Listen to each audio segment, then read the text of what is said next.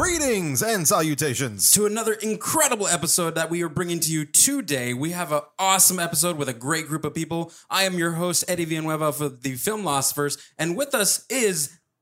My name is David Barry at DR Barry on varying social media platforms from the Capeless Crusaders. That's right. And also we have Spencer... I'm not even going to say anything about it because this movie is going to speak. We don't have time. It would be a 5-hour podcast. Spencer Williams is the co-host of the Filmlosophers. Hey. And then we also have with us intern Amy / IJNU robot of the Capeless Crusaders. I like that I didn't have to do my own introduction today because now my hats are many and it's so plentiful. But over there in Lodi, who is coming in via all types of magic. It is the Azorian one, Anthony Esteves. There it is. That's right. We got a great show for you as we have come together to join forces. We united. We have, oh my gosh. Hashtag us united. We have come together to do an incredible episode of epic proportions as we discuss the recently dropped HBO special event, the Snyder Cut of the Justice League. So stick around as we dive into that because we got a lot of things to say. But before we do, Spencer, give them the Filmlosophers opening credits. Tune in each and every Wednesday morning on all your favorite streaming platforms and over on our website at filmlosophers.com. Also, connect with us on the social pages at facebook.com/filmlosophers and on Twitter and Instagram at filmlosophy101. That's right. And I'm going to throw it over to the Capeless Crusaders to do their thing. Oh, hey, we already said the greetings and salutations part. We are your number one allegedly podcast for anything comic book related. And this episode is brought to you in part by the Nerd On Nation, powered by Patreon. Patreon. Nerd On Nation allows us to keep the lights on and up our quality as a member of the Nerd On Nation. I'm going to do the whole spiel. Sure, go for $1 to $5 a month. You can get early access to episodes like this, a Discord community, nerdon.tv/Discord, bonus episodes, and so much more. Check it out at nerdon.tv/Patreon. And for anything related to the Capeless Crusaders and Nerd On, you can head on over to thecapelesscrusaders.com, your hub for all things Crusaders. From there, you can find all of our content as well as the rest of the Nerd On podcast family. I am so jealous of your reverb. So here's the thing, Spencer, don't ever complain about our owners because you have it easy, my friend. But like I said, we have a great show in store as we have brought together the brightest and the greatest minds of the Sacramento and Lodi area And Lodi. to come together to talk about a very anticipated thing that we've all been waiting for, and that is the Snyder Cut of Justice League. There it is. Now, this has been a film that everybody had mythologically kind of brought up at one point in time, and then apparently it just appeared in a photo, and we all were like, oh, we want this, because anything could be better than the first. And then so that was created, and it dropped this past week, and I think we have a lot of things to say about it. A little bit. Do we have sheep access to this or no? No. Oh, shoot.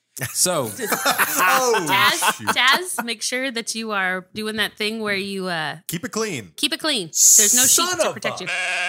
there you go. Thank you for looking drastically off into the next. So, before we dive into that, Spencer, give us that official synopsis goodness. Fueled by his restored faith in humanity and inspired by Superman's selfless act, Bruce Wayne enlists newfound ally Diana Prince to face with an even greater threat. Together, Batman and Wonder Woman work quickly to recruit a team to stand up against this newly awakened enemy. That's right. Directed by Zack Snyder. This film stars a whole plethora of people such as Ben Affleck, Henry Cavill, Amy Adams, Gal Gadot, Ray Fisher, Jason Momoa, Ezra Miller, Willem Dafoe, Jesse Eisenberg, Jeremy Irons, Diane Lane, Connie Nielsen, and of course the illustrious, wonderful J.K. Simmons. The cast Robin right Wright. there. Right? A couple things about the film before we dive in. In order to keep full creative control and ensure that that the fans received the most benefit, according to, man, this is so far, I am losing it over here. In order to keep most creative control and ensure that the fans received the most benefit from the Snyder Cut, Zack Snyder refused to be paid for the finishing of the Justice League. That's right. Also, according to the director, the film contains no shot filmed by Joss Whedon. Haha. And that it also... Sorry. And that it also only contains 5 minutes of new footage.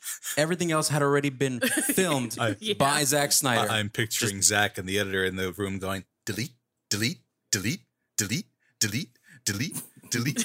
Yeah, I feel like everyone who said this movie was better than Joss Whedon's, it could have been Zack Snyder just on a mic just saying, "Hey, Joss Whedon sucks," and we were like, "Yeah, that was a much better movie." Oh yeah, 100%. That could have been great. Than what you did. So Feminist mind. let's go ahead. Oh no, I did it. Oh Great. God, mark the time. Sorry. There we go. You got farther than I thought we would. Anyway, sorry. So diving right into this movie, we're going to go ahead and just put it out there. This is a spoiler-filled review. This movie basically came out already. To be fair, this is the 2017 storyline. I understand there's a lot of little things that are new, blah, blah, blah. And we literally just said out of this 4-hour dang movie that 5 minutes of it was reshot. Yep. And a lot of it was thrown out by the wonderful Joss Whedon. Yep. Wonderful. Sarcasm.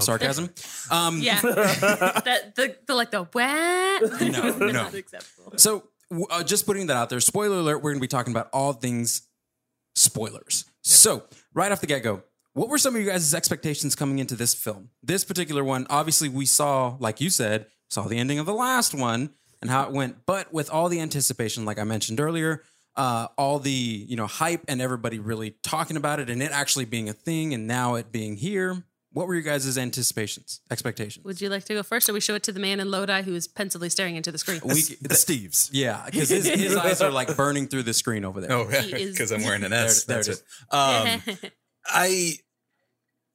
There was already an anticipation about knowing what was coming, and I was expecting the same story told differently. That's kind of what I was already expecting. And I was like thinking of, puffy upper-lipped Henry Cavill and scenes of Ezra Miller falling on top of Gal Gadot and then frustratingly and nervously just getting back up. I was wondering what those scenes having existed in Snyder's cut, or was that, Whedon edition? So in my first opinion, I was thinking this is probably going to be better than what we saw in 2017, even if it is 4 hours long. What about you, Spence? I don't know, because when you say oh, that's just a new cut of the film, and I'm like, I don't understand what that even is supposed to mean, because it's not a remake. We already shot all the film, so I was just coming into this with confusion on why we were here in the first place. I can sympathize with you. The confusion, yes. What about you, Amy? Were you just as confused? I wanted more clothing. Other than normal. Hey! Different, subjects, sir. This is my area of expertise, besides cheerfulness and tea. I was more excited about more clothing for my Amazonians because, no offense, if we're going to play something where the bikini has the highest property for protection, we need to reassess that. That would be a video game, not... Yeah. But the abs with the mallet, we haven't gotten there yet, but that was worth it. If you've watched professional wrestling, but that's all they need. That's all anyone needs. You need underwear, male or female. Undertaker in underwear. Let's go. Okay, it's not Bret the Hitman Hart. That's true. I do not want to see him in underwear. Well, he's not Shawn Michaels. Depends who it is. Depends. Depends, right. No, not depends. It depends. Not the underwear. What about you, Doc? The problem is I knew that it was going to be better just because if you got 4 hours, you're going to be able to tell more story. Now, that's a lot of information. That doesn't necessarily mean it's going to be good, but you can just hit a lot of the critiques that they had previously. But also, to be fair, you could have a plate of, let's just say, diarrhea, and you could have a plate that is a solid turd, and you could say, well, the solid turd is better. Yeah. But it's still feces. Exactly. Which I'm not saying it's all feces. I'm just saying you had a lot of room for growth after the 2017 movie, just because the 2017 one was so bad. Very true. Then the problem is the social media stuff around the Snyder cut. Yeah. That's what soured it a lot, and that's where I had really low expectations, because more I was upset at a certain side of his fan base. And so that kind of spoiled a lot of opinions going into it. Like, good or bad, his fans were awful. So very true. Not all of them, but like us, we're not terrible. Yeah, we're not terrible, but no. There you go. The biggest thing I anticipated. So the biggest thing I expected out of this movie, I really wanted to see something that actually kind of tip the balance, tip the scales.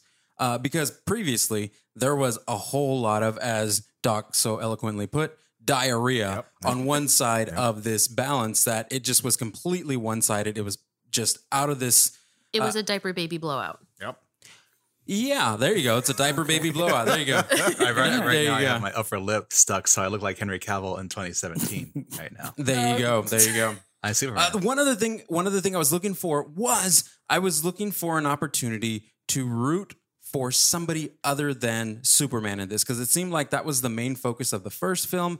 And after everything going on with Ray Fisher and his whole battle with WB and everything going on with him and Joss Whedon, I wanted to see something that made him shine brighter. And mind you, that was a tall order because he was completely like a minute character in the first one. Right. So just diving in though, what is the first and biggest takeaway you guys got as soon as the film ended? The epilogue was completely unnecessary. I don't know how specific you wanted me to be.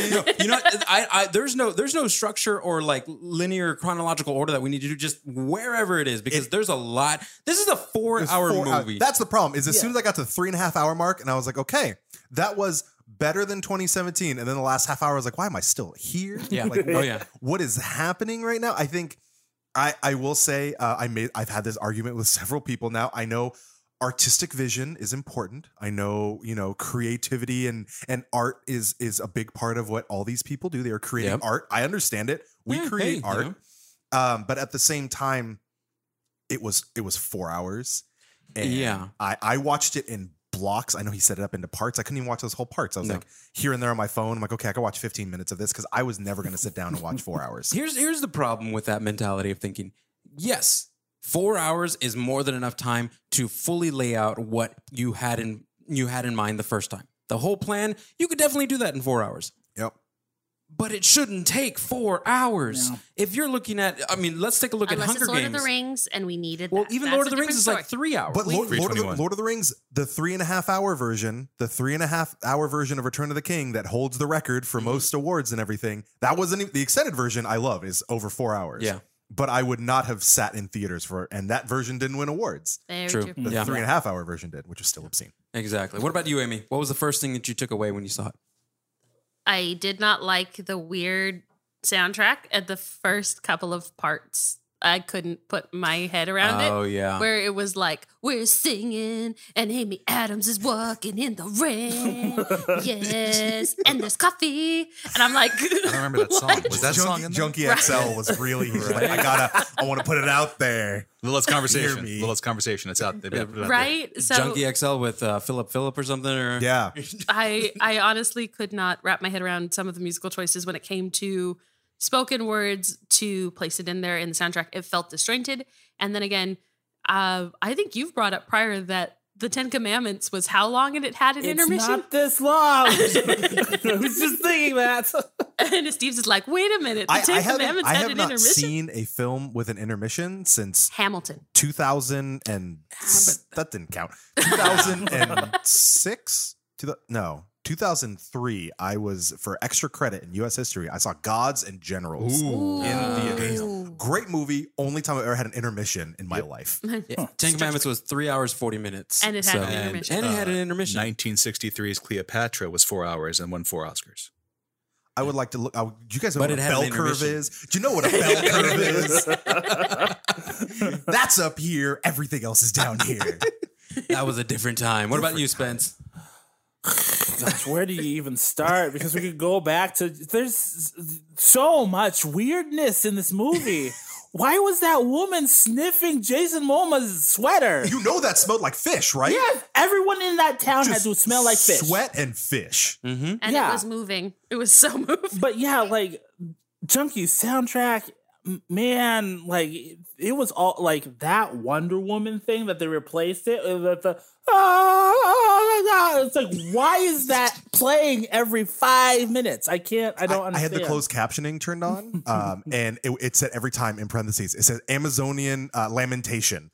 Like that was that. Wait, that was, serious? It's like Amazonian lamentation plays, and it's just like, okay, that's that sound. And then all of a sudden the dun, dun, dun, dun, dun, dun. I'm like, we have to have it every time she does anything. Like she reaches for a cup of coffee and we get her theme song. It's her. She picks up her brush. She scrapes a little bit off. What about you, Steve? Hi, everyone. I'm the guy who liked the movie. We liked it. I'm kidding. I've got a lot to say, but I didn't. Go ahead. Keep rubbing your ass on your chest. The whole time. When it comes to when we're talking about the artistic expression, the first hour that the slow motions occurred, I wouldn't have had slow-mo. I liked slow-mo in a number of scenes, but thought it was overused in the first hour. Like a number of those scenes did not need slow-mo at all. One time for her seeing the bullet go past her head, and the rest could have been just fast. Lois walking to the memorial didn't have to be that slow.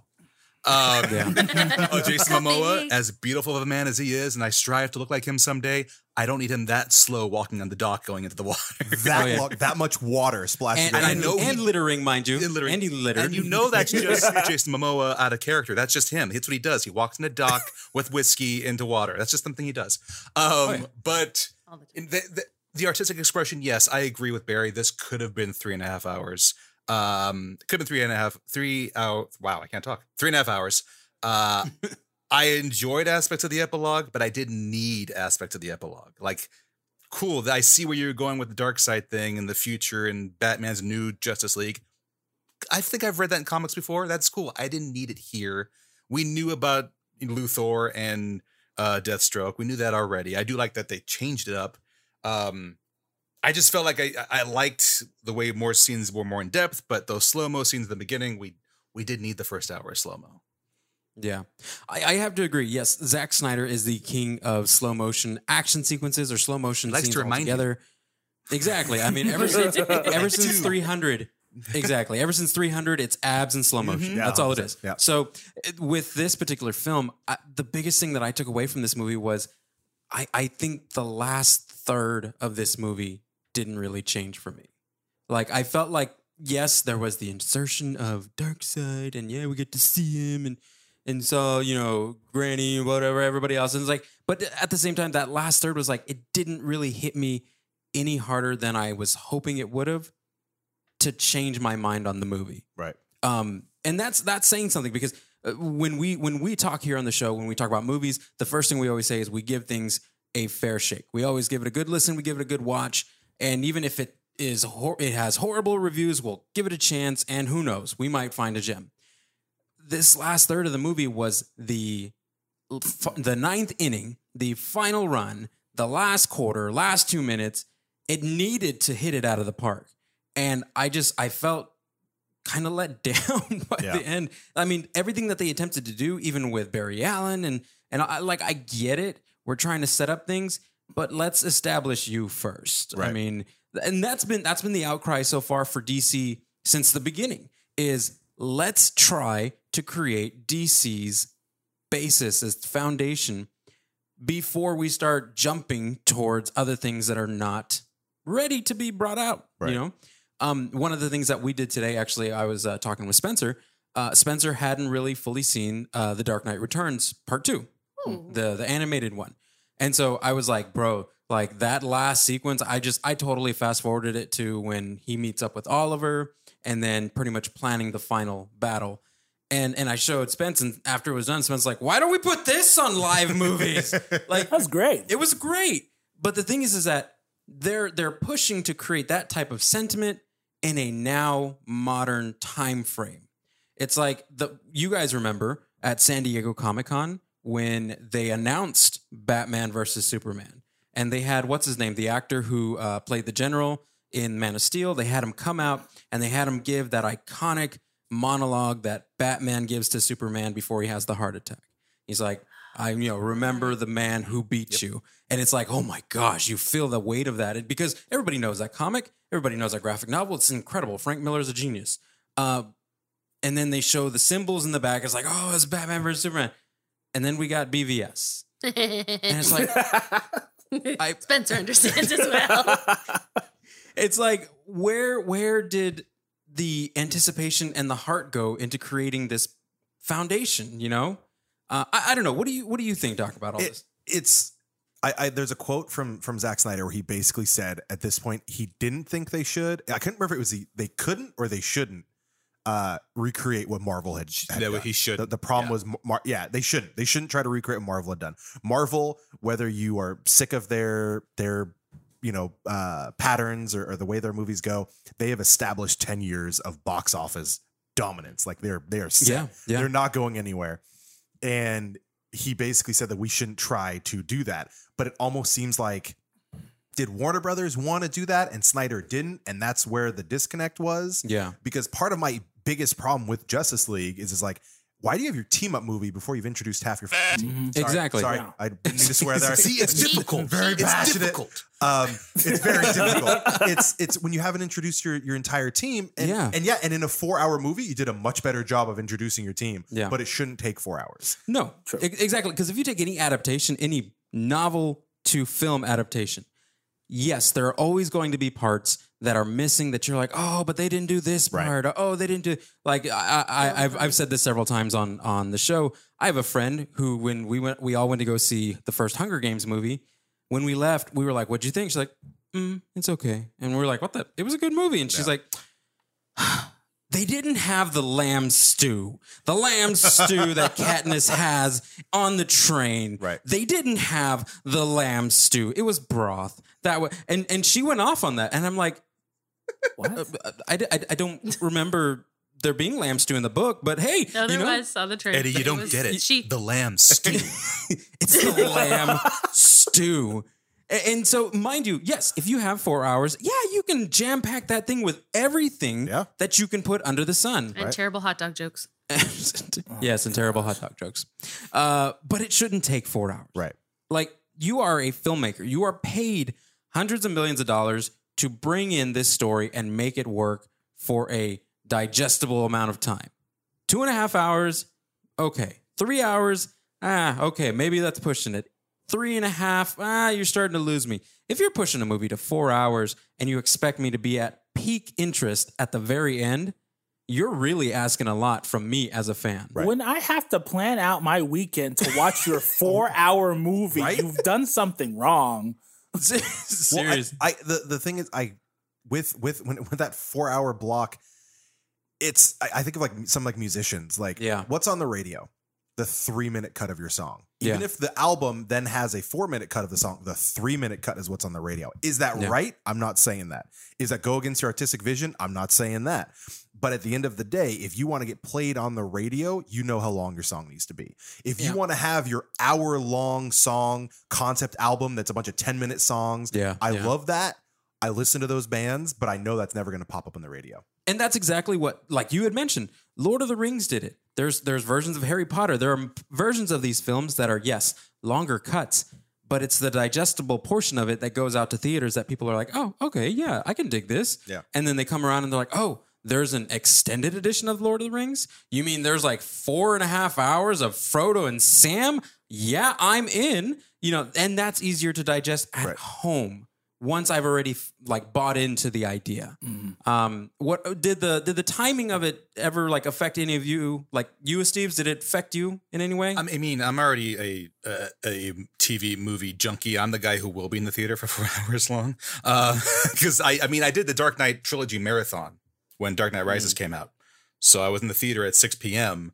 and Dark Knight Rises was at midnight. There was breaks in between, of course, but I've done that. I get. Don't get me wrong. I'm not saying I want only 4-hour movies from here on out. I get it. But I went at it like a TV series. New episodes are out. Okay, I'm going to crank out 4 episodes today. And that's kind of how I went out of this. I watched it in 1-hour blocks. Watched it 1 hour, then watched another hour, then watch another hour.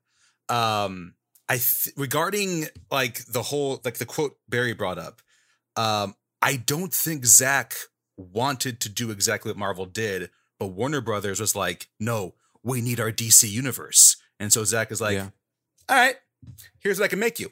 And he makes Man of Steel. He makes BVS. And when BVS hit theaters, many of us know it got a hatchet job. A lot of it got cut out. Completely. And the fact that there was an Ultimate Edition and that it actually did do a better job of the storytelling, that fueled, this is me again, I'm guessing. I'm writing my screenplay on Zack Snyder's life. This is me. He got fueled by that. It was like, see, my original thing got a better response from people than what you put in theaters. So now you're giving me the green light to do Justice League. I'm going to do it my way. You're going to get the 4-hour block, and I know my fans are going to watch it. So it's kind of, I kind of respect that portion of it, where for once it's like the artist telling the studio, it's the way I'm going to tell it. You don't get to cut it this time. So I respect that part. Still, again, I still wouldn't have been 4 hours. I've been 3.5 hours, like Barry said earlier. But I did. Oh, Eddie, on what you were talking about, the end was the same. The Justice League unites. They defeat Steppenwolf. I just felt there was a lot more heart with the characters in this story versus what Justice League, as they're calling it. I liked Flash a lot more. I liked Aquaman more. Cyborg, I'm a Cyborg fan now, and I never read a comic about him. But the way they told his story in this, I'm like, I like Victor. I like the story they're telling. Why was this whittled down so much? Josh, excuse me. Not Josh. Not Josh. I'm going to change your name now. Your guys as a producer is going to hear that. Why is Steve so mad at me? I don't know what I did. Oh, no. But I did feel while the story was the same, there was more heart in the way they told it. Yeah. But, and I, again, wouldn't have gone 4 hours, but I get why. The empowerment of, hey, Warner Brothers, now I get to do it the way I wanted to. And he's just ran with it, basically. Yeah. One thing I wanted to ask you guys, another little logistical aspect. How'd you guys feel about the 4:3 aspect ratio? Threw me off. This man knew we were in a pandemic and he made this. Thank you. I'm not going to an IMAX theater right now. What are you talking about? I'm calling it. I read a review. I read a review that literally said it was almost cruel to throw that in our face. It was. It's That's like, yes, word. that's your artistic vision, but it reminds us that we don't have access to theaters right now. Yeah. Oh, yeah. And I don't think he was trying to say, hey, screw you can't go to movie theater. I don't know if that's actually what he wanted to do. I don't know the guy. It's pretty close But because it I was felt like it. Yeah. I felt like we were almost, dialing back the time, and I had to go to the garage to go get that old, big booty TV. Get your CRT out. Exactly. Don't make fun of my TV Philip. Am I watching this on TikTok? Wait a minute. Yeah, exactly. That's the thing. Exactly. No, everyone's like, oh, the aspect ratio. I was watching it on an iPad, and I'm like, oh, my iPad's almost square anyway. So it was. Yeah, I'm calling it. But then when I put it on my TV, I was like, what's happening here? Where's the size? It's missing this. They've said they're not, but I'm calling it. The second theaters open up, this is going to be an IMAX theaters. It's going to be an IMAX. Yeah. Oh, no doubt. They're saying no right now. Doubt. But when it opens up, okay, we'll put it in IMAX. Yeah, you got it. No problem. Yeah, Warner Brothers says no to a lot of things, and then they're like, wait, these fans, we can get so much money out of them. Just kidding. So much money out of Just them. kidding. Get the frog out here again. I don't know if doing it. I get it. One of the biggest reasons Zack Snyder has come out and said that he did it in the 4:3 aspect ratio was because heroes are vertical. They fly. They have spears. They have tridents. They're apparently taller. I don't know, but I don't. What does this have to do with anything? Don't kill the messenger. Doesn't make any sense. I'm just telling you what Zack Snyder said. I mean, hey.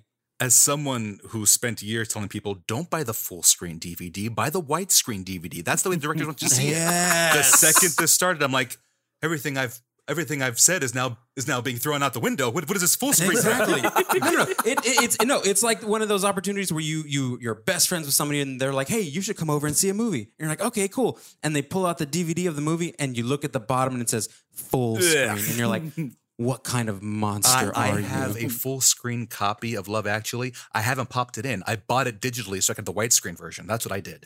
It's the only way you're supposed to watch it. How else are we supposed to see? It's like when you Colin have Firth in water. When you have the editing team having to move the scene over so that you can include what's happening on the left.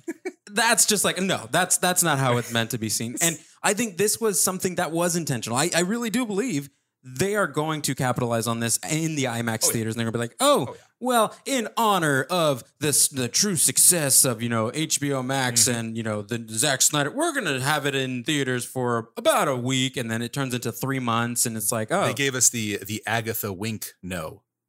Oh, yeah. No. It was cruel. It was cruel. And literally, I liked that it felt like it was a comic book panel, but other than that, even that was pushing it. For literally, let's talk about the sequence that there were 2 sequences where I was like, this is wrong. this square does not deserve this punishment, and neither do I. It was the Amazon sequence with the mother box. Yeah. It was the history lesson. The history lesson sequence with the fight. Neither of those needed to be a square.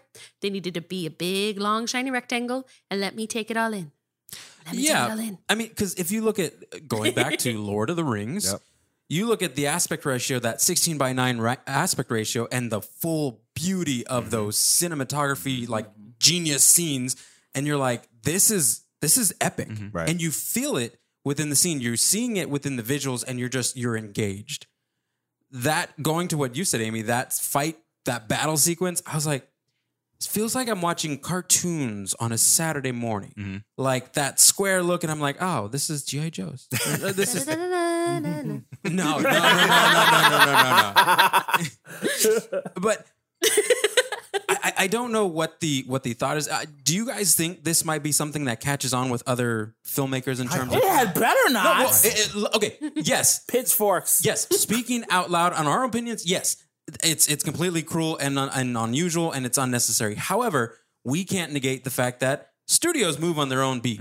Right. So, Steve, what do you think? I kept comparing this to the way Nolan put IMAX scenes into Dark Knight and Dark Knight Rises. How the whole movie has a widescreen feel, but when those IMAX scenes popped up, it filled up your screen, not the way 4:3 did, but it filled up the entire screen. If there's a way that they can make that happen where our TVs adapt to this 4:3 ratio, where we don't notice those sidebars, where everything's filled up and it looks wide to us, but it's an IMAX filmed, which I could see happening. Yeah. I have no problem, but I don't. My TV didn't like those bars because when I was done, I still have an old plasma from like 11 years ago, so there was still lines in my screen for a while after that. It goes away, but it was there for a little bit. If there's a way, or if you're unlucky and you have one of those TVs where it just stretches it wide, and everybody's got one of those Spy Kids Part 1 faces where the 100%. The logistical aspect of this movie, had a pretty big impact. But let's talk about the impact that the film itself, the content of it had. What were some of the biggest differences that you saw between Joss Whedon's Justice League and this Justice League? You want to go, Doc? Because I was about to jump on this. Because I know where Amy's going. Oh, no. There's more than one place that I'm going. Okay. Well, the Joss tried to make it like Avengers Light, and didn't do a good job of it. A lot of people like to. I mean, okay, people that I've seen online who are pro Snyder Cut like to bash that Avengers and Marvel movies will have like a serious moment and then it'll like end in a quip of some kind, or you have. Iron Man gets awoken by Hulk yelling, and then he's like, "Did someone kiss me?" Like it had that moment, and that was very like Joss Whedon kind of gave that to cinema, whether you like him or not. And some people dislike that, and so there wasn't a lot of there was a lot less joy and humor in this one, which is what a lot of people wanted. True. But it definitely, I mean, like the colors were much more muted, less vibrant, which depending on how you feel about comic books and superheroes, for some people it's a good thing, for some people it's a bad thing. But I think the biggest thing is, a lot of the humor that Joss didn't do a good job with, because he was inserting humor into something that already existed. Yeah. Like it's kind of like, why even, I'm confused why Joss's movie was only 2 hours, given that he had all this content and he cut so much of it out. He added in all this humor and brevity, and then made it 2 hours. It's very confusing how different the two are. But it felt less positive, which for some people that's a good thing. I mean, looking at Zack Snyder's previous work, it makes sense. Yeah. Like, I mean, you're looking at 300, you're looking at Watchmen. Yeah. I mean, every single one of those movies ends very somber, in a very somber tone. Yeah. So it's no surprise. Amy, you said you had something because you're looking over here. So many things. Okay. Well, so many things. I have, besides going for like my preferred favorite, which of course will always be Wonder Woman, seeing the speed up on her, seeing the justice that they actually did to the Amazonians. Yeah. In full I almost said, regalia. Full regalia, yeah. Yeah. Oh, I said it right. Look at that. I mean, taking a pause really quick there. I have never had more pride in another group of people in a film than I did watching that scene. Like seeing everybody. I had talked to Amy about this past weekend, and I was like, one of the greatest things I saw about that is you can feel the familial relationship between everybody there. And it's like, it's not even acting. It's like instinctual. It's natural. Show him your fear. We have no fear. Yeah. And that whole whole scene from beginning to end with Connie Nielsen and the whole tribe of the Amazonians, everything about it just screamed differently than Joss Whedon's, eye candy scene that he created. It wasn't even eye candy. It was literally these women were being felt up by a camera. It wasn't the placement, again, the placement of the bikini, the bikini armor in here. Not only was it much more sporadic, but it was in the spaces where I could go, okay, yeah. The chicks that are holding open the door and got the massive abs and those arms, I'm like, yes. I was like, Beth Phoenix is in this movie. Yeah, I was like, who put Beth Phoenix in here? When she swings the mallet, you're like, that is Beth Phoenix. That is Beth Phoenix. Beth would have held that by herself and had no problem. Sure. With her tiara. 100%. But in and of itself, the gravity of those people, them as a people, was felt so much more. What they did with Diana for Speed, where they actually made her more of a demigod, and they quickened her pace. The storytelling, how she figured out the information, the lighting of the fire. So there are all these little bits that keep moving forward. The one thing that I was like, why didn't we get this in the Whedon trash fire?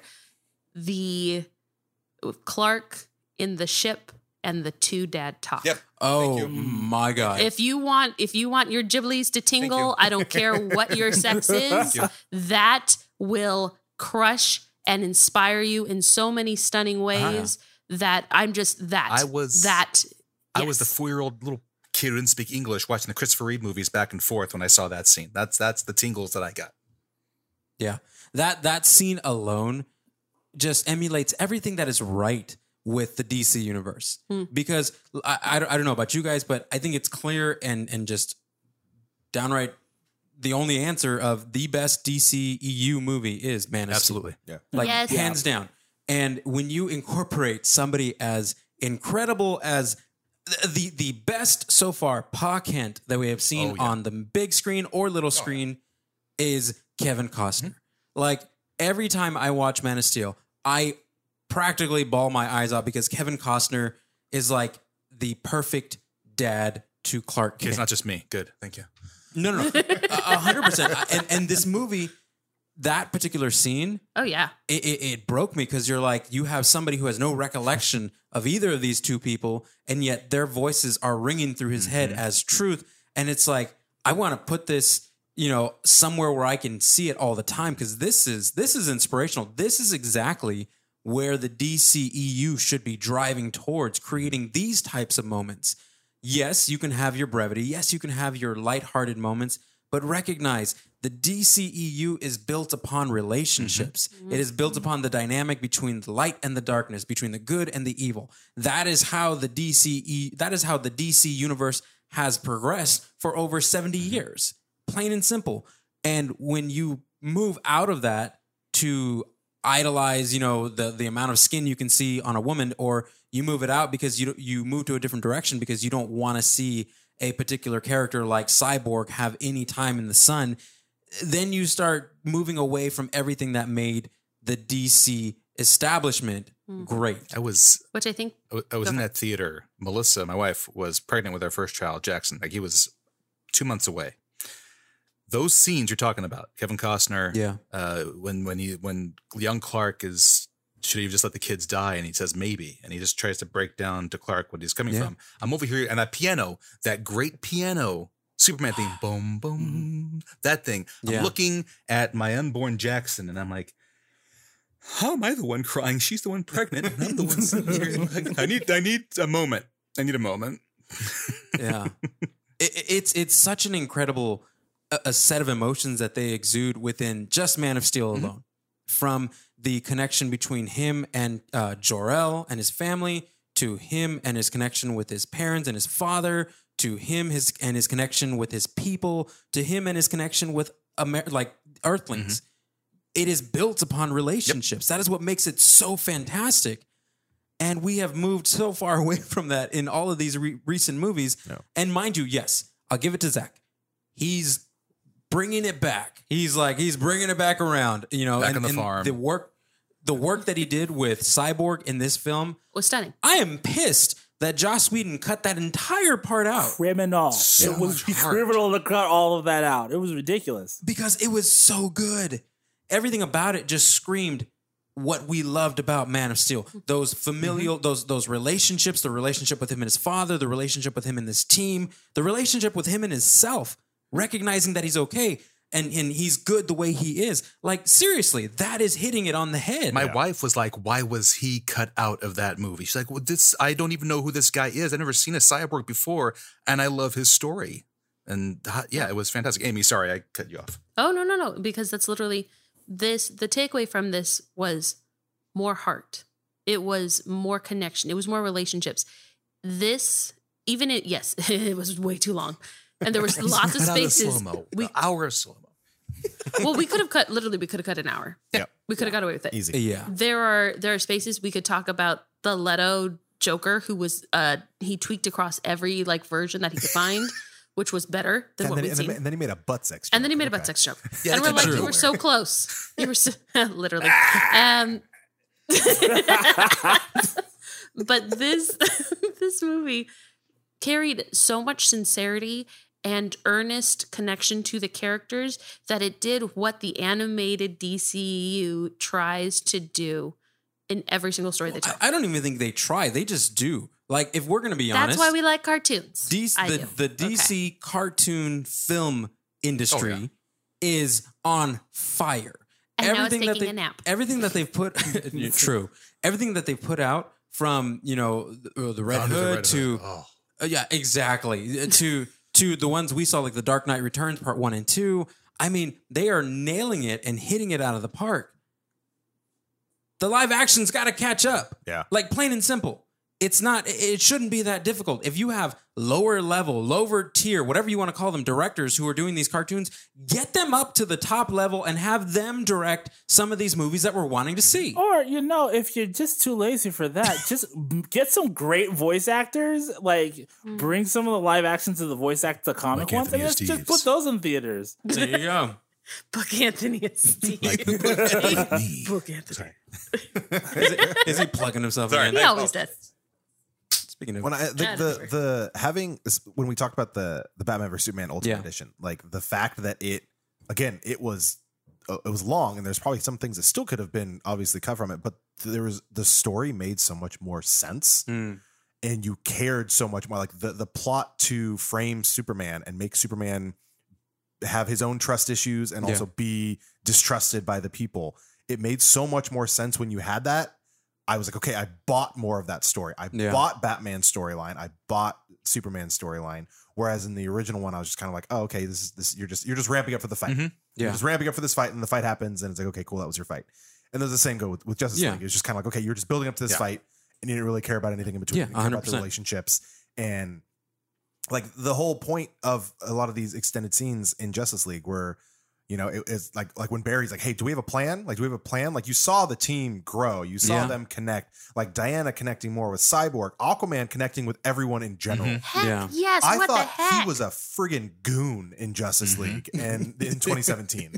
And I kind of thought he was a goon in his movie, his own solo movie. Very true. But in this one, I was like, okay, cool. This is... and I'm like, wow, did Jason Momoa, is he better now at acting? No, this is 4 years ago. He was better. It's just even his, he still had some one-liners that were good. But overall, I was like, okay, him and Diana, being more superstitious and having that connection and having that connection of being Atlantean and not connected to your people. Exactly. But then also him then having those conversations with Barry and then him caring about Cyborg and what was happening. Yeah. When Barry's, I thought you didn't care. And he's like, I never said that. I'm like, oh, that's great. Yeah, no, you're just an alcoholic. It just seems like you don't care. Okay, there's whiskey bottles everywhere. Yeah. I mean, who's in charge of these? Did you need 4 hours? No. Did you need an insanely toxic fan base bullying people on the internet? No. You still could have told a good story. Yeah. And that's the problem. That's why it's not that I don't want to say I enjoyed parts of it. It's just, again, it was so soured by that. And then right after, to see like the next day, all of a sudden, all those people that in their Twitter bios or release the Snyder Cut, and they're just going after comic book writers and critics and all these people. Now they've all added release the Ayers Cut, and now they're all going after Suicide Squad. I'm like, I'm sorry, are you going to bully the entire fucking the entire freaking internet for another couple years till you get this? Like, it's again, the artistic vision. I get where you're coming from with wanting to have your artistic vision, but at the same time, like, did you really need to bully all these people on behalf of a millionaire? Did you have to go after $1 billion company for this millionaire and make all these other people hurt on your way to doing that? Yeah. Yes, a lot of his fan base did a lot of good, raising money for suicide prevention. What happened to Zack Snyder is awful. Yeah. Like, it wasn't like he got like dropped from the project and we all just wanted, revenge for WB screwing him.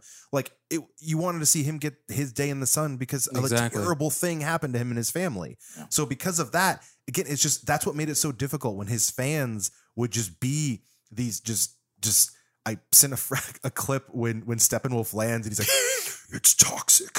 That's good. I was like, that's his fan base. You said that to me. Like, that's how it was. Yeah, I said that to you. And I'm like, this is Zack, like, looking at some of his fans. Like, he's denounced some of them since. And even Warner Brothers has denounced some of them since. And it's like, yeah, but you could have denounced them earlier. But that's a whole other conversation. Where do you guys think, and I'm going to throw this question out there to you guys, because to be honest, myself and Spence, we may have an idea, but you guys being the comic experts here at this table, pushing up the glasses. Striking the pose. There we go. Senor Steve. Snap my suspenders. Here we go. There's conversations that, yes, they've stated that WB has canceled any further sequels until they see the revenue coming for this. But at the same time, Zack Snyder says he's got a plan for a trilogy. Right. And knowing how those two disconnects, work out, where do you guys think they're going next with this series? Like, where do you think the next film is going to go? Or what do you think the end game is? Is it Darkseid or is it something bigger? Come on, scot-free. That's a good point. The DC universe kind of being free-floating stories, kind of being their own Elseworlds and not all having to tie together in some aspects has been working for them. Like you didn't want to see Superman. Superman was referenced, but you weren't waiting for Henry Cavill to pop up in Shazam. You were like, all right, cool. This was a Shazam movie and it was fine. And I didn't need Aquaman in there. I didn't need Cyborg in there. Whereas now, with Marvel, you have people getting pissed off that a character that they thought was being referenced didn't pop up in WandaVision. Mephisto. And it's this idea of like ownership and being upset that your fan theories don't pan out. Like, sure, there are so many characters that I'm like, it could have been Chthon, it could have been Mephisto. This could be an alternate dimension Quicksilver. And when none of that came through, I was not like, I hate this. I hate that they didn't look at my Twitter feed. Like, it was just your Twitter feed, just nobody else's. Like, I was okay with that, but Marvel and Disney have basically they've taught us to expect crossovers. They've taught us to expect cameos, and DC doesn't need to do that. And I think they could carry on. I mean, we're Black Adam facing off with Shazam. I know Steve's the Rock. He's gonna he's supposed to pop up. I need a Black Adam shirt. Well, you do. Side note: The Rock just announced that they're going to be starting starting production in 3 weeks for Black Adam. So talking about the movie, one of the other things I kind of also wanted to bring up, and it is a really odd choice of Zack Snyder doing it, is the choice to create a black and white version of this movie. Justice is gray. It's literally called Justice. It's called Snyder's Justice League : Justice is Gray. You forget Zack is that, so it's Zack Snyder's Justice League : There's a lot. There's too many colons. Okay, whether or not you like black and white, that's too long of a name. And Justice is Gray is a terrible subtitle. Yeah, it's also a terrible idea for Justice, probably. Just throwing that out there. We were watching little clips of it earlier. Because I'm not sitting through another 4 hours. No. I don't blame you. And the thing is that when you get to that last act, the movie becomes like indiscernible. Like, you can't tell who's fighting who. Yeah. I'm like, did Wonder Woman just get stabbed? Oh, it's a parademon. Oh, which one's Aquaman? Like, I couldn't tell the difference. And in my opinion, I think you actually brought up a really great question in that what was the purpose of the black and white edition?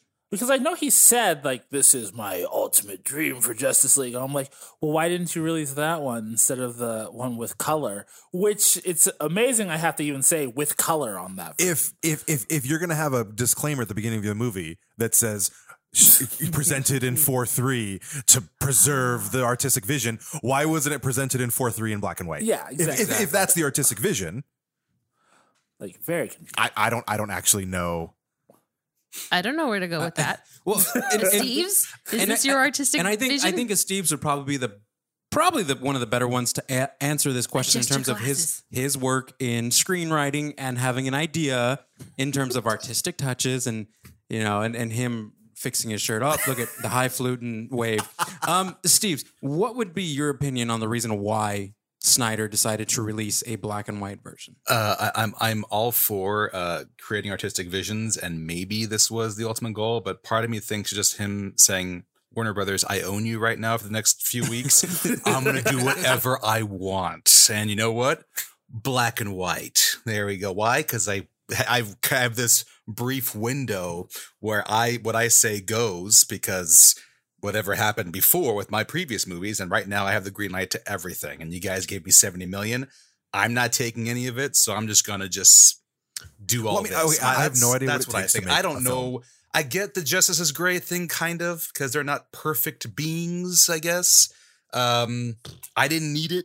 I don't need the black and white version. I was fine with the color. You sure? Because everybody needed that Mad Max version in black and white. You know what? And that's what I No, hear. that was shiny and chrome. That was shiny and chrome. That's very different. I like that you all jumped on me, and I've never seen it still, so we can fight this all day. George Miller is a gosh darn genius. Okay, I also haven't seen it though, so I mean, but I have just he's more. Okay, honestly, what it is for me is it's like I've read comics that certain panels or certain scenes or pages they'll be in black and white, or maybe it's a flashback.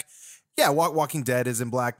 And again, I don't know what it takes to make a movie. I have never made a movie. I've barely done anything. Like I've done like YouTube videos and like high school projects. I mean, nowadays you're a cinematographer. You're a filmmaker. If you're I don't even know what cinematography is. Can you put a little bit of butter it was on a top really of it? tall margarita. We have these conversations on the episode all the time. Everyone's like, "Oh yeah, the cinematography." I'm like, "I don't know what you're saying. I don't know." Barry's got the pocketbook in the corner. Cinematography. Which one is it? Filmmakers terminology. Exactly. Rule book. So I don't know. I mean, to the point of 70 million, I don't know. I mean, like, on my phone, when I post a picture on Instagram, I can flip it to grayscale like that. Yeah. I assume you can do the same with a movie. Like, is it just like, effects, black and white. There we go. Okay, cool. That looks great. Post it again. Let's get another million streams. Let's see what happens. I don't know what it actually takes as far as like what it takes to create black and white. That's what Zack did just to troll Warner Brothers. No, I need 70 million. Yeah. Grayscale. Hold on. Well, and then you'd think that with the way that he uses light, and to the point where you were saying, Eddie, that you couldn't really discern who was fighting who. I think that was the iPhone app. Let's flip it to noir. Yeah, the attention to detail there was kind of gone, because I think about like stuff like Sin City being in black and white with the red and the yellow, but like there was things that I imagine if they were in color would look super wonky because they made it more stylized so you could see it. So I feel like with this, like there's multiple scenes where I was watching like whether it was on my iPad or my TV, I was kind of like, okay, wait, I don't have a brightness slider on my TV. Like I can't get it up any higher. And I was like, in black and white, I feel like there would just be scenes where I could not see anything. Yeah, no. Like I'd see like a light, and then all of a sudden, like Batman would come into view. I'm like, oh, ho. And the unique thing about doing something in black and white, you either have a grayscale tone or you have distinguishable blacks and whites in the film in terms of color palette. Schindler's List. Great example. Because the filmmaker Steven Spielberg intentionally created stark contrast between the two colors. So it's very vivid and it's very apparent. Movies like, I don't know if you guys ever saw Escape from Tomorrowland. Yes. That was done in black and white, and it's extremely stark. There's extreme stark contrast where you see the black and the white, and it's there for reason, for artistic touch, and you can tell where it's trying to make the differences. I think, honestly, this was just an effort from Zack Snyder to create something that looks artistic, yet from a cinephile perspective, it only just like Doc said, it only creates a grayscale look of the film. Right. Because, like I was saying, at that tail end, we'll call it the 12th act or whatever for this 4-hour movie. At the tail end of this movie, the battle sequences become so busy and everything is happening so consistently, and at the same time, you're seeing parademons and you're seeing rubble and you're seeing superhero, and you can't distinguish the three. Right. Either something's fallen and you have to wait until it makes a noise to be like, oh, it's a parademon. Right. It's not Wonder Woman. That's a parademon. Well, it makes me think about when I watched the making of WandaVision documentary that they did that came out after, and the way they basically used a lot of like cinema tricks from the black and white era to make it look good. And one of the things is like the types of makeup they had to put on on people so that it actually showed up. Like it had to be this color because in black and white it popped a lot. Yeah. And I kind of thought about that. I'm like, okay, he didn't do those things in this movie. Like he didn't have like Ben Affleck and Gal Gadot and everyone having like this certain shade of makeup to make it more apparent. So it's not going to have that effect, that pop.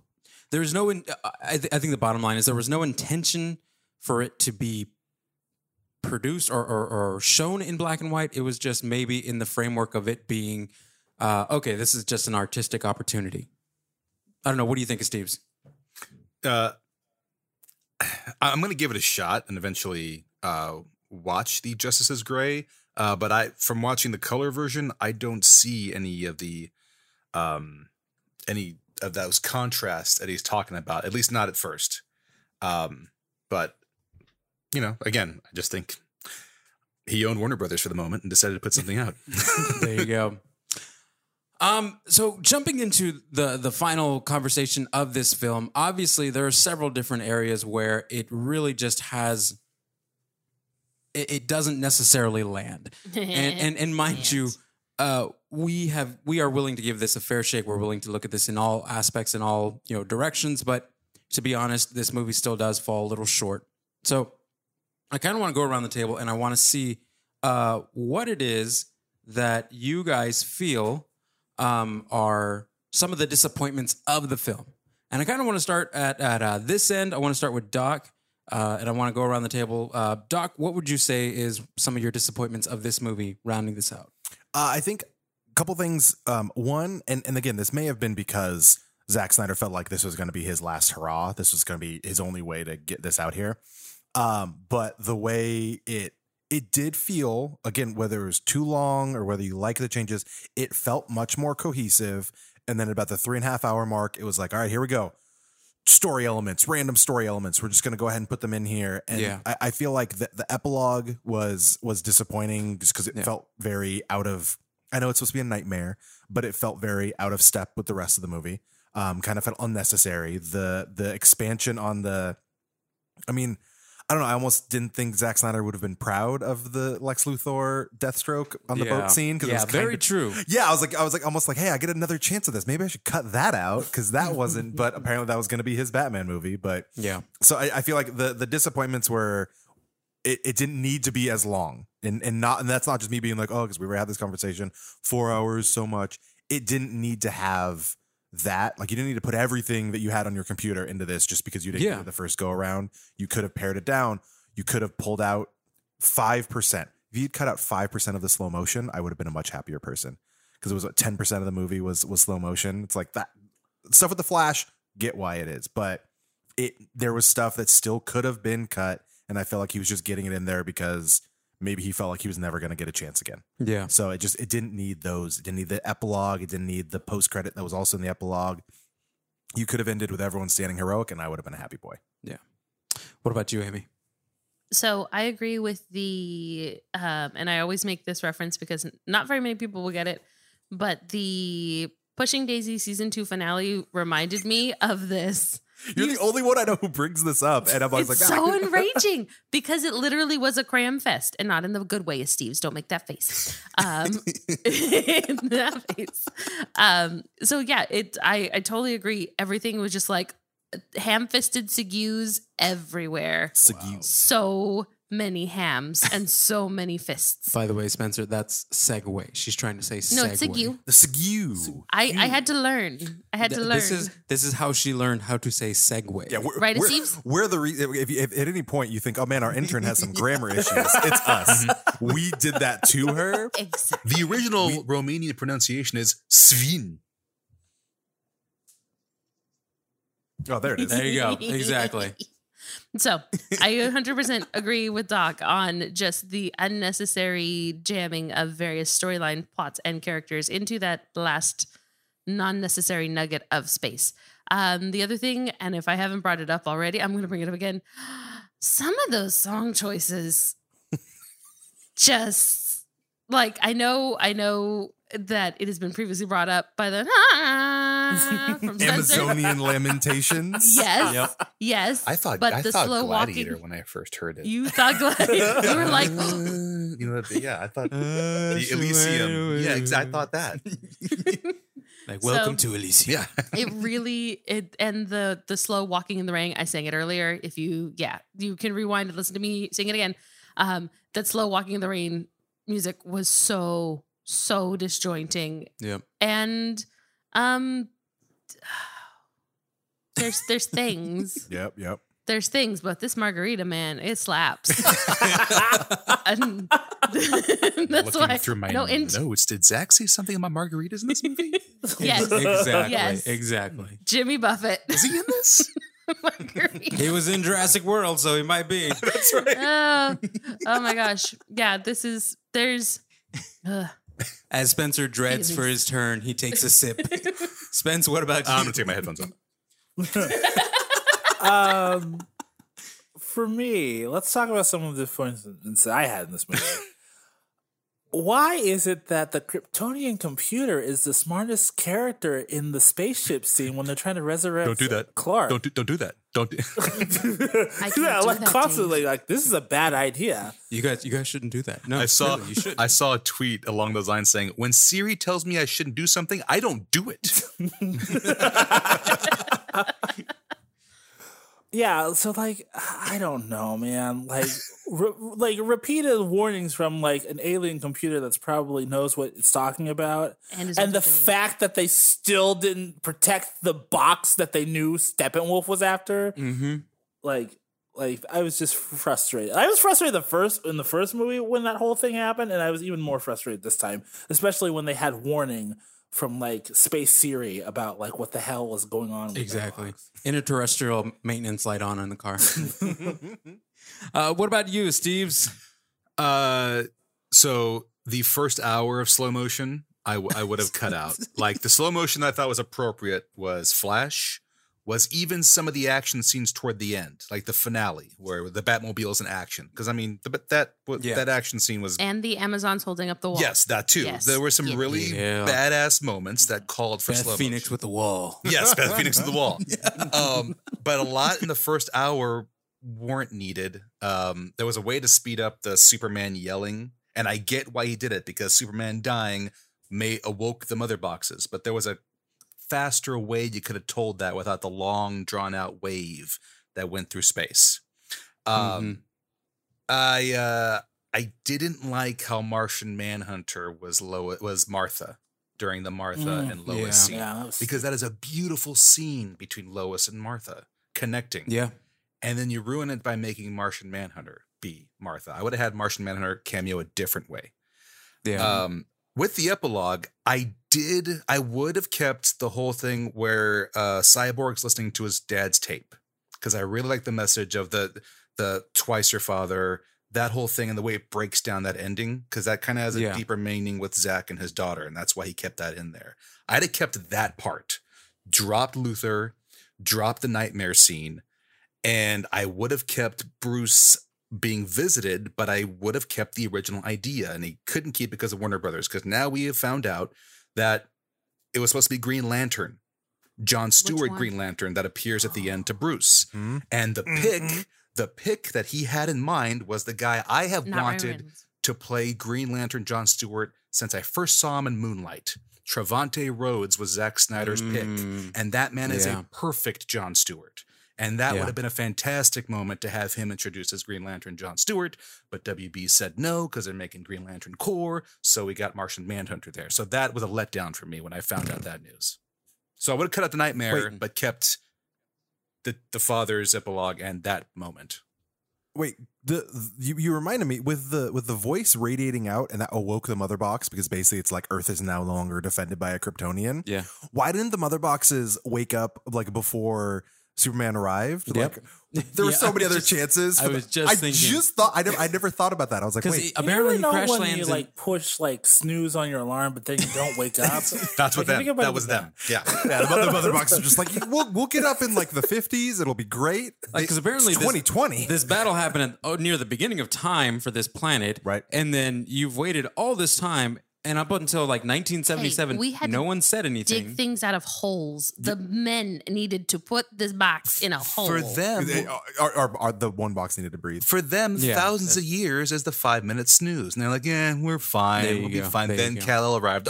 Shit. And also, how did Darkseid not remember that Earth was where the boxes were and the anti-life equation was there? Beaten, and everyone's like, it's okay, Papa. That's what Snyder said, and I'm like, that hit, and he's like, what planet? I forgot. Exactly. There you go. Too many margaritas after this fight. Equation? What? I'm looking for something for an entire lifetime, and I'm gonna razz the entire universe for it. Exactly. But I still want Trevante Rhodes to rock the Green Lantern John Stewart. That man is an amazing actor, and he deserves to be John Stewart. Yeah, very true. Coming around to me, some of the biggest disappointments I have. Obviously, the biggest one is the run time. I mean, like we've stated already in excess. What? Don't you like movies? Is there a theme? Is this a movie podcast? Not when it's half a work shift. like I said, if I like Spencer so eloquently put it last time, if I have to plan my whole day around seeing this one film, then I gotta really double check to see what exactly I'm ingesting visually in terms of And then movies. you're watching Fanny and Alexander or whatever it is, that 5-hour Russian piece about family. Yeah, but that's a different story. I mean, literally, it is. It's not a comic book. Call out. Oh, shit. Oops, I forgot. Damn it. Other than the runtime, a couple other things. Like I said, I would have liked to have seen a much more. I don't know. I didn't need to see Barry so kind of outlandish. I wanted to see a more structured, a more fulfilling Barry. I thought he the was Flash more fulfilled than this last time. I mean, there was hot dog jokes. I mean, the hot dog joke, though. I mean, that scene alone kind of was like, okay. Like you're going to replace him running into a pair of boobs and replace it with a wiener joke. That's basically. I mean, exactly. But the options are like, oh my gosh, girl, I'm touching her, versus like, hot dogs and puppies. Okay, hold on, wait. I want to make sure it's not my dirty mind. Is it the joke that we all thought the hot dog was going to play a different role than it did in the movie? Oh, okay. Oh yeah, definitely. I really liked that scene. I mean, because seeing of the connection between the two, not because the hot dog. I mean, he runs at this, through the Speed Force. So I'm just saying, anything can happen. But the fact that this movie did a decent job of reestablishing the main focus of the film, which is with Cyborg, him being the heart of the film. Yes. I appreciate that. What I kind of wished about this movie more than anything was a little bit more of the cohesiveness of number one, making it a more consumable runtime. The music was really all over the place. I am still terrified of that woman sniffing Aquaman's sweater And singing her ocean lament. or whatever she is. Smells like fish. So much fish. Which turns out it's some old poem that actually has existed for decades. That song, the song. Shut up. I'm just Iceland. saying. Wait. No one asked you. There is Did it involve sniffing men's fishy clothing then too? Is it Exactly. thousands of years of sniffing sweaty, smelly sweaters. Actually, With sweat. no. But But I think my biggest gripe is the fact that that epilogue, that last half, the nightmare and so forth, just wasn't really necessary altogether. Even the visiting of Martian Manhunter, I feel like was just tacked on for added gravitas, if you will, because that nightmare scene, it's not going to really lead anywhere. I mean, I really feel like if they are going to pick this mantle up and take it forward and move forward, and that's a big if, Zack Snyder is still attached to it, I don't think they're going to jump immediately or touch anywhere on the subject of that apocalypse. But nightmare. Well, yeah, and the thing on is, top, I want. along with that, what Zack has revealed about what he had planned for 2 and 3, it doesn't seem like that nightmare ever comes to fruition. Like they stop it from happening. So this would just be a continuous nightmare that plagues Bruce Wayne that never happens. In the end, what was supposed to happen, I guess, Bruce sacrifices himself and Superman and Lois' son becomes the new Batman. That's the idea he had. So Darkseid's reign never occurs, as far as we know. Yeah. Okay, but like, why is Bruce psychic in these movies? Like, Dark Knight's Metal. Bruce Wayne, bro.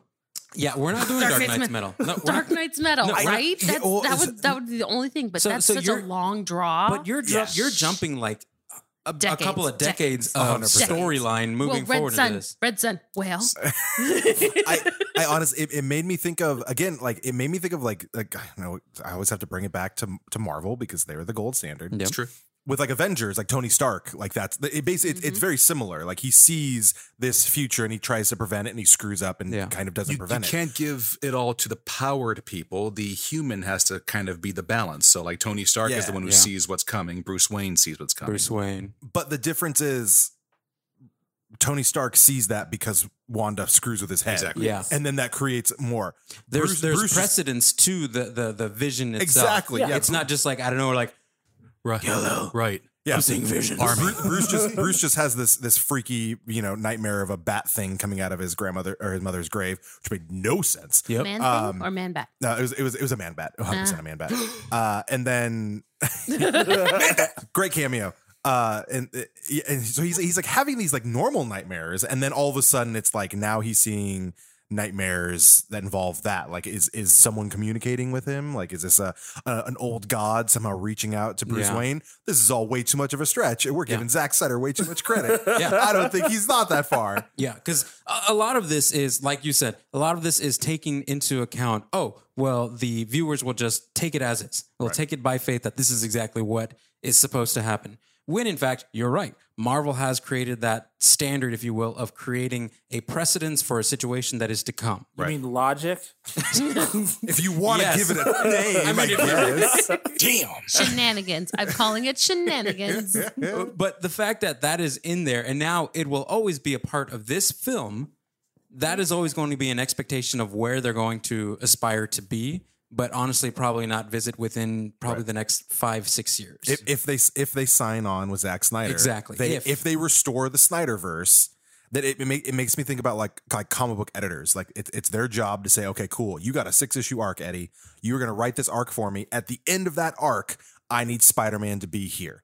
Yeah. You could do whatever you want in between, but at the end of that arc, I need Spider-Man to be here. And you're like, okay, cool. I'm gonna tell a fun story, and then he'll wind up where you wanted him. Yeah, exactly. Zack has basically kind of created the bookends. Mm-hmm. Yeah. And now it's like, okay, Warner Brothers, if you're going to restore the Snyderverse, which is what these fans want, you are now guaranteeing that these need to happen. Like, again, we might hop around in between, things might happen, but you have told us that Darkseid's coming. You have told us that this nightmare might happen or may not happen. You've told us all these other things about Lois and Superman, and because he's dropped all of his, like, this is what was going to happen. Yeah. And it's like, okay, well, if they sign you on, do it. You have to do it. Yeah, exactly. You have Good to. or bad, you have to do it. The internet knows. And the fact that we have so many things still in between. We have the HBO series with the Green Lantern Corps. We have the Batman, right? With Matt Reeves. Twilight Man. Twilight Man. He's in there. Yeah, he's for it. And then, not to mention whatever else is in between in terms of whatever's going on with. We got Suicide Squad coming out. Aquaman 2. Shazam 2. Mention the guy. Mention him. Black Adam. There he is. With everything coming out down the pipeline. Flashpoint or Flash, whatever it is. Flash question mark. Flash question mark. There's so much already at stake in terms of establishing and carrying on this that there has to be a follow-up. Right. Without a doubt. If they try to do a Justice League sequel and not follow up on everything that Zack Snyder has done, it's pretty much setting themselves up to fail. Right. Like, bottom line. So it's a tall order. And unfortunately, I don't think it was necessary to put in the film. However, if Zack Snyder does come back on to do the rest of it, let's hope he keeps that consistency moving forward. The internet will remind you. It's like Baskin Robbins. And I don't think he necessarily has to direct everything from here on out. He could just be the producer and get people he thinks can tell the tale. Like Jon Favreau producing the Avengers and Iron Man movies where he didn't do the third one, and James Gunn being a producer for the Avengers movies. Like, have them produce while they get someone else to take over the reins, like the Russos did. Yeah. Before we wrap this up, I do have one more question just came to mind, and this is something I want to throw into Doc's lap in terms of getting his ideas and thoughts. Another margarita? He needs another margarita if you're going to do that. Yep. See, you got it. Another margarita. Do you think there is any hope of the fandom for this particular, I guess, film itself, but just in general, the DCEU fandom? Do you think there's any possibility of them creating a much more cohesive and, I don't know, healthier fandom? Positive? Yeah. So I saw this the other day. I just saw the other day that it's take it for what you will, because again, there's always positives and negatives, but allegedly Snyder fans, Restore the Snyder Cut fans, have been review bombing Godzilla versus Kong. I forgot How about dare that. they? Because legitimately, I know they are. It's really dumb. Well, why did they pick that movie? so Warner it's Brothers. because it's the next Warner Brother property coming out. That's literally it. It is literally Warner Brothers has another movie coming out. It's they're holding a gun to Warner Brothers' head and saying, "Hey, we're going to make sure all your movies tank in their IMDb ratings." You know, the most important ratings on the Where planet. everything is like 7.5. Yeah, I was reading I was like, they're review bombing it, and then I'm like, on IMDb, I'm like, oh, who goes to IMDb for like Movie people. But that's there are people in the industry who I guess use IMDb, and so they're already a section of that fandom who is attacking another property, basically saying, hey, until you restore the Snyderverse, we're gonna. I mean, here's the thing. The way those fans work, like those fans are going to go after Mortal Kombat. Like, I do not think so. They better leave Mortal Kombat But what alone. if they do? What if they try to review bomb Mortal Kombat because it's the next Warner Brother property to come out after that? Get over here. So I feel like, because I remember when what was it like the weeks after Warner Brothers and HBO announced that they were going to do the Snyder Cut. Oh yeah. There were all of a sudden. There were a lot, because a lot of people were really happy. A lot of the Snyder Cut people were happy. There were even a small section of the fans who said, no, I don't want to see this one that you guys are going to release. I want the one that Zack has on his computer. Because Zack said, cool, I'm going to go finish it. I'm going to take this money. I'm going to go finish it. I'm going to add the CGI that I wanted, add 5 minutes of reshoots. And they're like, no. I want the pure one that's on his computer. I'm like, you want like something that has like stick figures instead of CGI and like maybe like drawn panels? Like exactly. There are people who are never going to be happy. And obviously they're a minority of the population. A lot of them were very happy, but now they feel like now they have a new crusade. Restore the Snyderverse. Restore the Ayers cut of Suicide Squad. Like they feel like they have just give me James Gunn. We're fine. Yeah, James Gunn is gonna be great. They have this like holy crusade. A lot of them. Now, my hope is that in any radical movement, the once you like take away a lot of like the platform and a lot of their fire, like the people on the outliers will kind of fizzle out. Yeah. My hope is that the people who were positive in this campaign, who were raising money for suicide prevention, who just wanted to see this happen, they were not negative. They weren't going after critics. They weren't going after people. They exist. Tom from Nerd On is one of those people. He was part of this campaign to see this artistic vision through, not through a mean, not through a hate campaign. It was just positive stuff. My hope is that those people are happy with it and can now kind of let go. Yeah. My hope is that enough of them are like, sweet, we got it. We got what we wanted. Let's be positive. Now, that being said, I've already seen some of those people who are like, cool, let's keep it going. We did so good. Let's do some more. It's like, okay, I think the problem is they're probably never going to be happy until they get 3 Justice Leagues out of Zack Snyder. Oh, no doubt. What I've always thought that the DCEU should do is the one page they should take out of Marvel's book. Iron Man, before that movie, was not an A-level Marvel hero when it came to the comics or the movies. It was always Spider-Man and the X-Men. That's kind of what everyone always wanted. And so Iron Man comes out of nowhere with Robert Downey Jr., and now suddenly Iron Man is one of the most important characters in the Marvel Universe because of that movie. They should be looking at characters that they have not been making content with. We have Flash TV, we have Supergirl, we have Superman and Batman. It's time to go into like the Booster Gold stories, The Blue I knew you were Beetle I knew he was. I know I was going the there. only You know one I I knew I was going going to say. He's like the one he's already written a script for. Because you have these characters that no one knows about that you can give the Guardians treatment or the Ant-Man treatment and capture them that way with these new characters they don't know about, and then bring in Batman and Superman, how they're connected to Batman and Superman and all that, and go from there. And I think you build a stronger foundation because you're introducing the mainstream to characters they didn't know and they might really like.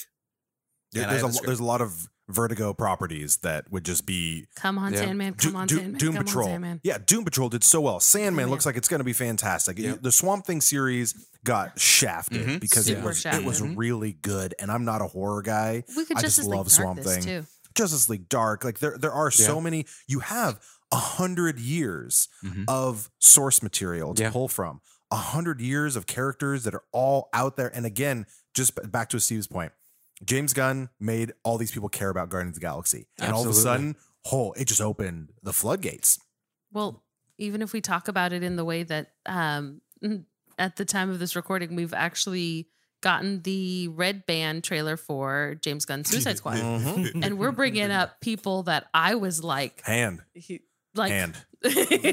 Not just King Shark, which everyone will be like, like voiced by the illustrious Sylvester Stallone. And I saw Rocky, so I actually get all of the jokes now, guys. Almost all of them. I'm working on it. But like that Polka Dot Man was in it, and that Savant showed up. We're gonna die. I hope so. I was like, thank you. But Savant is a big part.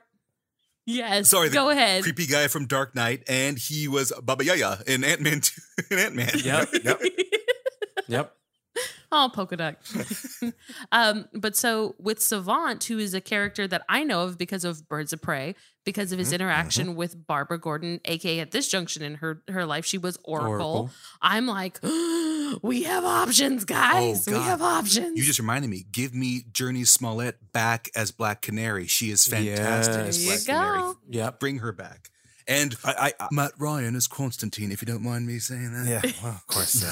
So I think my hope is that it was a positive enough reaction from fans, and that DC and Warner Brothers do see potential. Again, not that you have to do the whole Snyderverse unless you want to, but potential for different stories, for different emotions. That I would not mind seeing more of that, and hopefully that could kind of calm the fan base down and bring them together. Is it going to happen? I don't know, man. It's been bad. It's been a lot of back and forth, and I don't see it slowing down anytime soon. Do you think there's going to be a fandom for director cuts more recently rather than prior to because of this? Or do you think this is just kind of going to be the one-off with the Snyder cut, and then fans will kind of ruminate, like you said, in the DC EU aspect of trying to see other things? Or do you think we're going to begin to see a huge call out for director's cuts of everything? Because Zack Snyder did give an interview, and he had stated, because they asked him, are there any other films you have that you have different cuts of on your, on your desktop or on your computer? He goes, yeah, I actually have several. He goes, one that I feel like is completely different than the original film that went out was Sucker Punch, which, if any of you guys saw Sucker Punch, that was a horrible movie. Yeah. But if there's a director's cut about it, I'm pretty sure I'm not the only person who believes in that, how bad it is. And I feel like there's going to be a small little gathering, a little snowball kind of gathering steam to call that out, to see it come to fruition. Now, do you guys think there's going to be a whole fandom in just calling out director's cuts? Or what do you think, Amy? So I always like to think back to the if you give a mouse a cookie story. Yeah. And everybody's like, cookies and mice. In giving way for this, it takes away the Blade Runner. Perfect example of Blade Runner. How many versions did we get of Steve's? 3. Yes, 3. He's like, wait, check, yes. But there was also somebody did it with Army of Darkness, where the fans put together a bigger cut that had a whole bunch of things. So it was more of an underground, quiet kind of movement where it was one-off. Now you've given the very hangry mice cookies. Yeah. And now they have keyboards and ample time to sit and yell aimlessly into the void. Exactly like that. That is a GIF. We need to make that a GIF so badly. There's aggressive typing. It's so amazing. So I think, sadly, that this is going to start getting into a lot of good-hearted fandoms where the toxicity level will be increasing slowly but surely, much like the acidity of our rising seas. Spencer? It's toxic. That's good. The flip side of that, though, is that the studios also have incentive to make director's cuts because everyone's on their own streaming service now. Right. Yeah. Why are you coming to this? Oh, we've got the director's cut of Sucker Punch, said no one. Said no one. But like that could be like what they start doing. It's like, oh, like let's just put in extra content so we have like for our streaming service because everyone's trying to consolidate down and like have their cut. So I think like we're gonna see like probably more of this just on the fact that people they need more stuff on their streaming service. Right. Very true. And I think Sucker Punch is the only Zack Snyder movie I haven't seen, so I guess I'll just leave that off. Is there one with the cheerleaders? No, they're not cheerleaders. They're no. dancers. There's a difference. Baby doll. Baby doll. They're the dance Let's drill talk about team. Baby Doll. Dance drill team. Exactly. Sky Captain of Get the it World of right. Tomorrow. Sky Captain of the World of Get it Tomorrow. right. Sky Captain of the World of Tomorrow. The thing they Baby have doll. to also know is that not every director's cut is better than the original film. Very true. I actually enjoyed Rob Zombie's Halloween, the first one in 2007, and people who knew me thought, "Oh, he'd want the director's cut," and I got the director's cut, and it's not good because he incorporated scenes that I felt were too much or took away from the Michael character. So I'm like, I will always go to the rated R version of Halloween 2007 over director's cut. So don't always think a director's cut is going to be better than the original. Zack's case, sure, not in all movies. Very true. Well, I think about the who directed Dune? You guys are film guys. Who directed Dune? Wasn't that The original one or the new one? The original. Oh, the original. To the Michael Bay? internet. Michael Bay. Michael Bay. God, J.J. no. Abrams? Ava DuVernay. Eventually, we'll get Ava there. DuVernay. But my point there is that I've heard the stories of how basically in the original Dune, David Lynch. Thank you, David thank Lynch, you. that's right. He had like a 4-hour cut or something, and basically they told him they wanted him to hack it down, and he flat out refused. And he then left. Mm-hmm. Yep. And then they chopped it up and released the Dune that we got, love it or hate it. Which is one of the most kind of disjointed versions of the Dune story. Right. And then you never got Jodorowsky's, but that's a whole other conversation. But You'll be back for the Dune episode? I love Dune. Dune is, But I think it's one of those things where it's there are now like no one knew that. No one knew that David Lynch left, and they came out with that because social media wasn't a thing. Yeah. Now Zack Snyder, by doing his little, hey, here's Dark Side, like him just being like on his own little social media app, being like, here's a picture of what the Green Lantern would look like. Everyone's like, oh my god, What was it called? Vive or whatever that third party Vivo or whatever. Yeah. I don't know why, but and who knows? But because social media is a thing now you have guys like David Ayer being like, yeah, I had a cut of Suicide Squad that was completely different. And so you have those fans creating their own cuts. You have the fans demanding the original versions, the theatrical versions of Star Wars. Like there was always those. There was always those people that are like, I remember the original Han shot first. Like I have it. Did. I have it on VHS. I have it on VHS as well.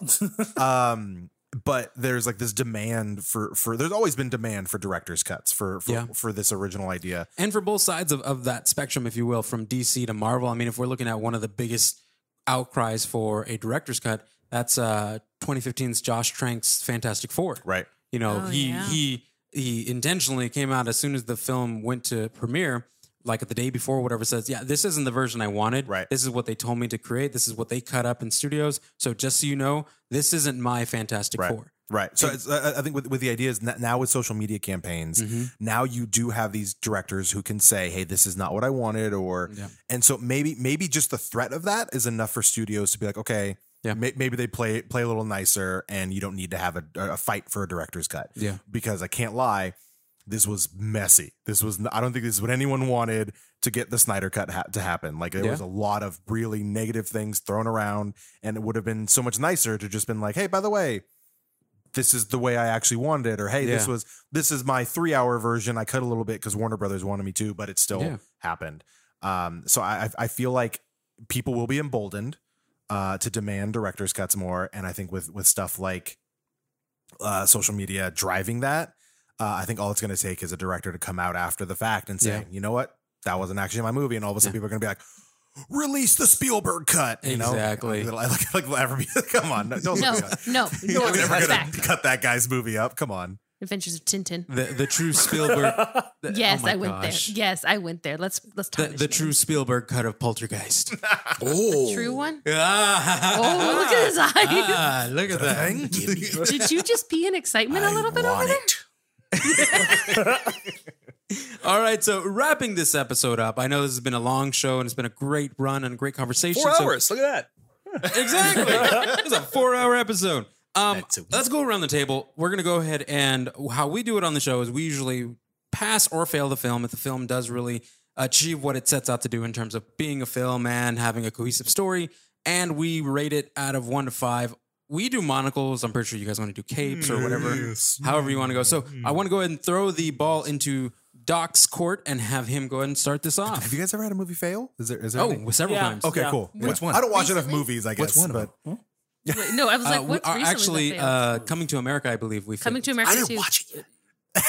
Well, it We'll failed. have that I talk know. after. We'll have that talk heard that. afterwards. Terrible. I have thoughts, and I wasn't on that episode. Okay, so in that case, so yes, this movie as a film with a beginning, middle, and end, and the cohesive story, it definitely passes. Okay. As far as the capes, 3 out of 5. Liked it a lot more than I did, but did I like it because it wasn't Joss Whedon's? That might be why I liked it so much. Especially now, it's one thing to be a better movie than what Joss Whedon put out. It's another thing to be a better movie and to find out that Joss Whedon was a piece of crap. Oh yeah, like 100%. if Joss Whedon was still like, if everyone still liked him, I don't know. This might have been even a very different conversation. Yeah, I'd be like, oh, but Joss tried, but no. So 3 out of 5 because again, I liked it more than I thought I would. There's a much more cohesive story. There's more heart. All the things we covered, I definitely liked it more. But again, did I like it more just because it wasn't Joss? That's, probably. What about you, Amy? So this film passes for me because trash fires, even in small doses, can be better. They still start and they burn in the end. They burn in the end. Trash fire still gives heat, but it'll give you cancer. It's okay. So out of capes and monocles, I will do this in both versions just in case because I'm interning on it on the side. This will be 3 cracked monocles. If you had an opportunity to listen to that episode, you'll understand why they're cracked. And there will be 3 slightly tattered and torn capes. Oh, well. Because So she gives it a 6 out of 5. Okay. She loved it. I loved it so much. I'm gonna get tattooed on my arms. No, just Restore kidding. the Snyderverse. Shh, you can't see my hashtag, my newly minted tattoo. I cut No, tomorrow. Cut. She's working on it tomorrow. Thank you. There you go. Thank you. But so there were a lot of elements I really liked and appreciated about this. But really, at the end of the day, when it comes down to it, this was a whopper that nobody deserved to sit that long for. I mean, unless you powdered your cheeks, they're probably stuck to a seat at this point. And yes, Do you often get your cheeks stuck to your couch? Because that's where there's leather couches, man. I don't like. That's 4 hours. Intermission was needed. But yeah, so tattered, torn, and slightly broken monocles. This is a 3 from me, Spencer. Well, Get it. to quote Wanda Maximoff, when I came into this movie, I just didn't know what to expect. And what I got was not what I was expecting. This movie was all over the place, and I still don't know fully why we are here. So this movie does pass because it is a movie, and I'll reiterate, some movies don't do that. So yeah, it passes for me. I'm gonna give it a 3 out of 5 because, it's a better version of the story, but it's still a bit on the garbage side. Still keeping you warm. Because instead of powdering, I use soothing lotion on my nether regions. there you go. I can sit through 4 hours gladly because I use this. No, that's sponsored. Using both monocles and capes, I am going to give it a 4 out of 5 because I did feel the elements that were corrected and brought back was enough for me to enjoy this story much more than it did in 2017. Granted, I'm also someone who is a fan of BVS Unlimited Edition because of the same reasons. So it was enough for me. It has plenty of weaknesses and things I would have taken out to make it a 3-hour movie or 3.5. But again, for me, it was enough to make me enjoy it much more than I did in 2017. So pass and 4 out of 5.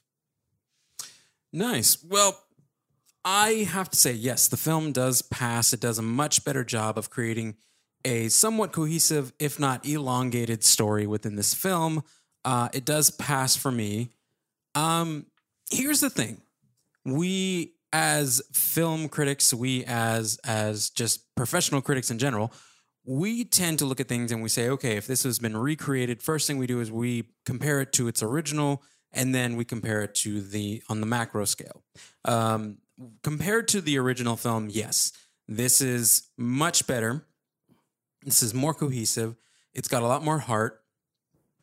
However, I have to look at this in the scale as well in reference to comparing it to other epic films. Not other 4-hour films, because there's no way this is going to measure up to some of those. But in terms of its ability to square up to other films of this magnitude and this expectation, I'm going to have to give it a 2.5. This is right down the middle for me. It does. So looking back at how I believe I rated the original Justice League at a 0.2 or a 0.3, it was beneath a 1, I believe. Holy smokes. It was that bad. This is substantially better than its original. However, there are still aspects of it that need to be fine-tuned if they do continue to move forward with the Snyderverse. I don't want another 4-hour movie. Plain and simple. I feel like Zack can only do 4-hour movies now. Well, here's the thing. I'm not going to sit through a whole another one like that. So here's to hoping that it's a 2.5 for 2 reasons. Number 1, it does much better than its original film. And number 2, it's an investment in the fact that I hope that the next film, he learns to kind of condense his story and get it out there in a much more consumable amount of time. So that's my hope. That is my wish. And this was another great episode of our crossover extravaganza with the Capeless Crusaders. Doc, Amy, Steves, thank you guys for joining us for today's episode. And we had such a great time talking to you guys. We're going to have to bring you back on for another great episode talking about. You have him booked for Dune. I got him booked for Dune. And I got Steve's booked for Halloween. Kills. No. The one that we're going to drag Amy to. So, yeah. Oh, that sounds like fun. No. Yeah. No, they're so excited. David, help. Nope. Doc, again, why don't you let us know where people can find you? Oh, hey, you can find us at thecapelesscrusaders.com, your hub for all things Crusaders related. My name is, of course, David Barry at Dr. Barry on varying social media platforms. And passing it over to Amy. Yeah, this is Amy. You can find me at iJaneURobot on the varying social media platforms when I am not interning here with the gentleman at the Filmlosophers. And of course, throwing it to the man in Gult. The hierarchy of power in the DC universe is about to change. Black Adam, July 2022. This is the Azorian one, Anthony Steves. How'd you sneak in a friggin' ad in there? My boy. He's my boy. We're not being paid for it. We're not getting paid for it. That's my boy. No. Dwayne. Stop it. DJ. And where can we watch him on Tuesday nights? Young Rock, NBC. Oh my God. Solo energy what drink. about you? Terramana, tequila. Where can we find you? Anything The Rock's on. Okay. There we go. The Azorian one on Instagram, Twitter, and all the handles liking The Rock's posts. There you go. And as well as the Filmlosophers, you can catch us on any social media platform, including Facebook at facebook.com/Filmlosophers, and on Twitter and Instagram at Filmlosophy101. You can also catch all of our great episodes, including this one and the other episodes that we have prior to this, on our website at Filmlosophers.com. This was a great show, and I'm glad we had such a great time talking about this. And that's one of the great things about fandoms and having just common interests in terms of movies and having collaborators who share that same interest and passion. So thank you guys again for joining us. We had a great time. So from all of us here at the Filmlosophers, I'm Eddie. I'm David from the Capeless Crusaders. I'm Amy. Spence. Anthony Steves. Class dismissed.